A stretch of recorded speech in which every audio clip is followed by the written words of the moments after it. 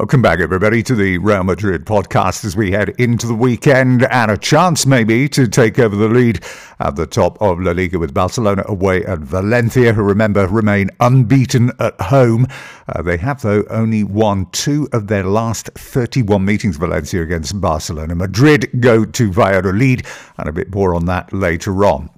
Well, it's been a hectic week again, which has seen so far Odriozola go to Bayern Munich on loan. A 19-year-old from Malaga, Hugo Vallejo, looking set to join this growing rank of youth prodigies at the club. And another of Madrid's forgotten talents, a 20-year-old by the name of Brahim Diaz, re-emerge after playing less than 45 minutes this season. He appeared on Wednesday and scored in the cup victory, which, of course, with Gareth Bale going off with another injury, has led to questions being asked about why Zidane is overlooking such a talent and why Madrid seemingly happy to let him go. Zidane's answer to all of those questions: these matches do not change anything. Everybody knows their situation. Doesn't look good, though, does it, for Brahim Diaz? Now, Dani Ceballos, another, after a promising start to his loan at Arsenal, is now on the brink of moving again.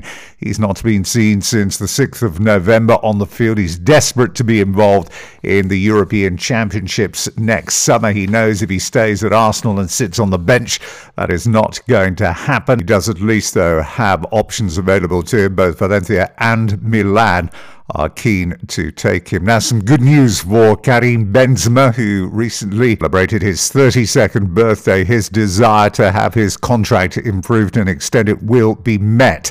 His current deal runs until 2021. It will be increased by another year with a further option to extend for another 12 months. His salary will be raised in accordance as well, taking him on to around €275,000 per week. Mariano Diaz is being linked with a host of clubs yet again. Valencia, Roma, Villarreal, Real Sociedad have all inquired about the player. He's played just 2 games this season, the Super Cup games just a few weeks ago, and he's made just 14 appearances since he signed in the summer of 2018. He's thus far refusing to leave. Sociedad are the keenest to do business, as they could be about to lose William Jose to Tottenham Hotspur. Now, Gareth Bale and his future are subjects that are never far away from a headline, and despite meetings between Perez and Levy, Mourinho's, of course, very keen and a known admirer of him. The player himself has been told by Zidane that he will be going absolutely nowhere this January at least, which is reported to have further upset Bale's mood. Now, some interesting news from Paris about the once coveted Neymar. It's said that he will be considering an offer from PSG to stay at the club. His contract would be raised from 33 to 45 million euro per season, which would make him, in the process, the highest paid player in the world. Now, some have seen this as an indication that PSG are preparing to lose Mbappe, whilst others are viewing it as something that PSG had to do, as if they let Neymar leave, there would be more chance Mbappe would follow him. Now, are Madrid considering the signing of yet another young Brazilian talent? Well, the answer is yes.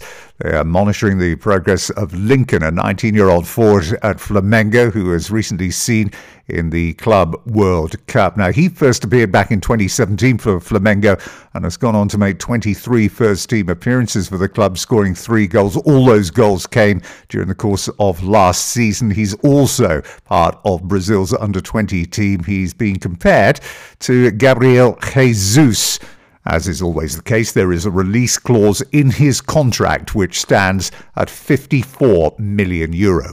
Isco, who will be 28 in March, has been offered to Liverpool as well as Chelsea, the fee around €50 million. The player who's forced his way back into Zidane's first team since October is still, it said, viewed with a degree of suspicion, and with Van der Beek arriving in the summer, he knows his role will be reduced yet again. Now, Jovic's name is again being linked with a move away from the club, with the player's preferred destination being the Premier League. They don't want, though, to rush through a sale and therefore prefer to offer a 2-year loan deal with an option to buy at the end. As for the clubs willing to take him, well, Tottenham and Manchester United head the list. As for the player himself, well, Jovic's preference at present is for a move to the capital.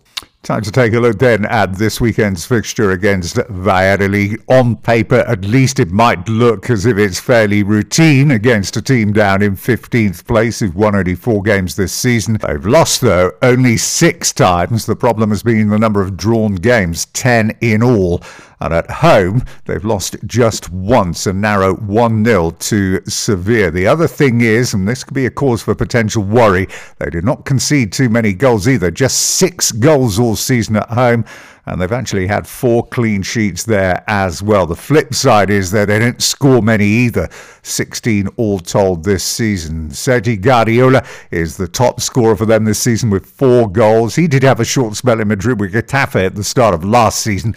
He was a prolific forward during his time with Cordoba in the old second division here.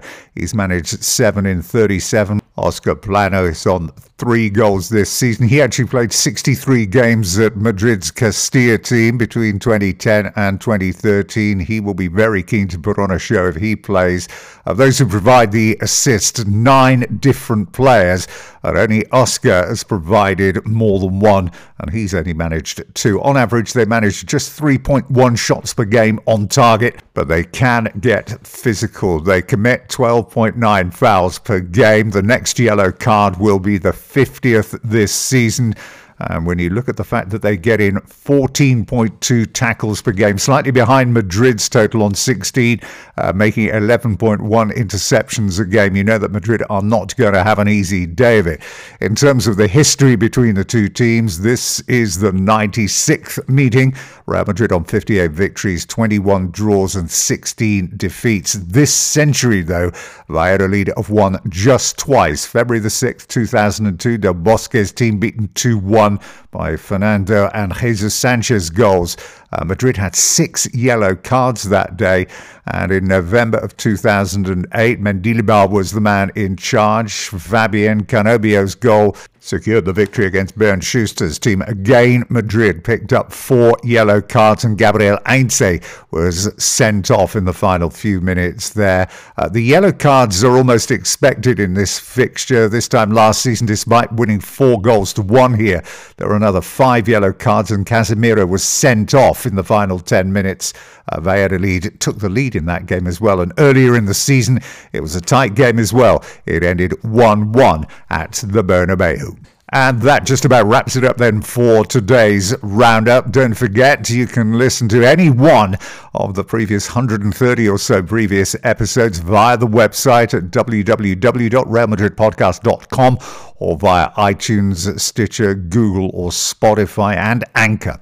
I will be back again next Tuesday. In the meantime, do enjoy the weekend and the match, and hopefully next time we meet up, we will be looking at Real Madrid sitting on top of La Liga. From me, Tim Capel, till next time, bye-bye for now.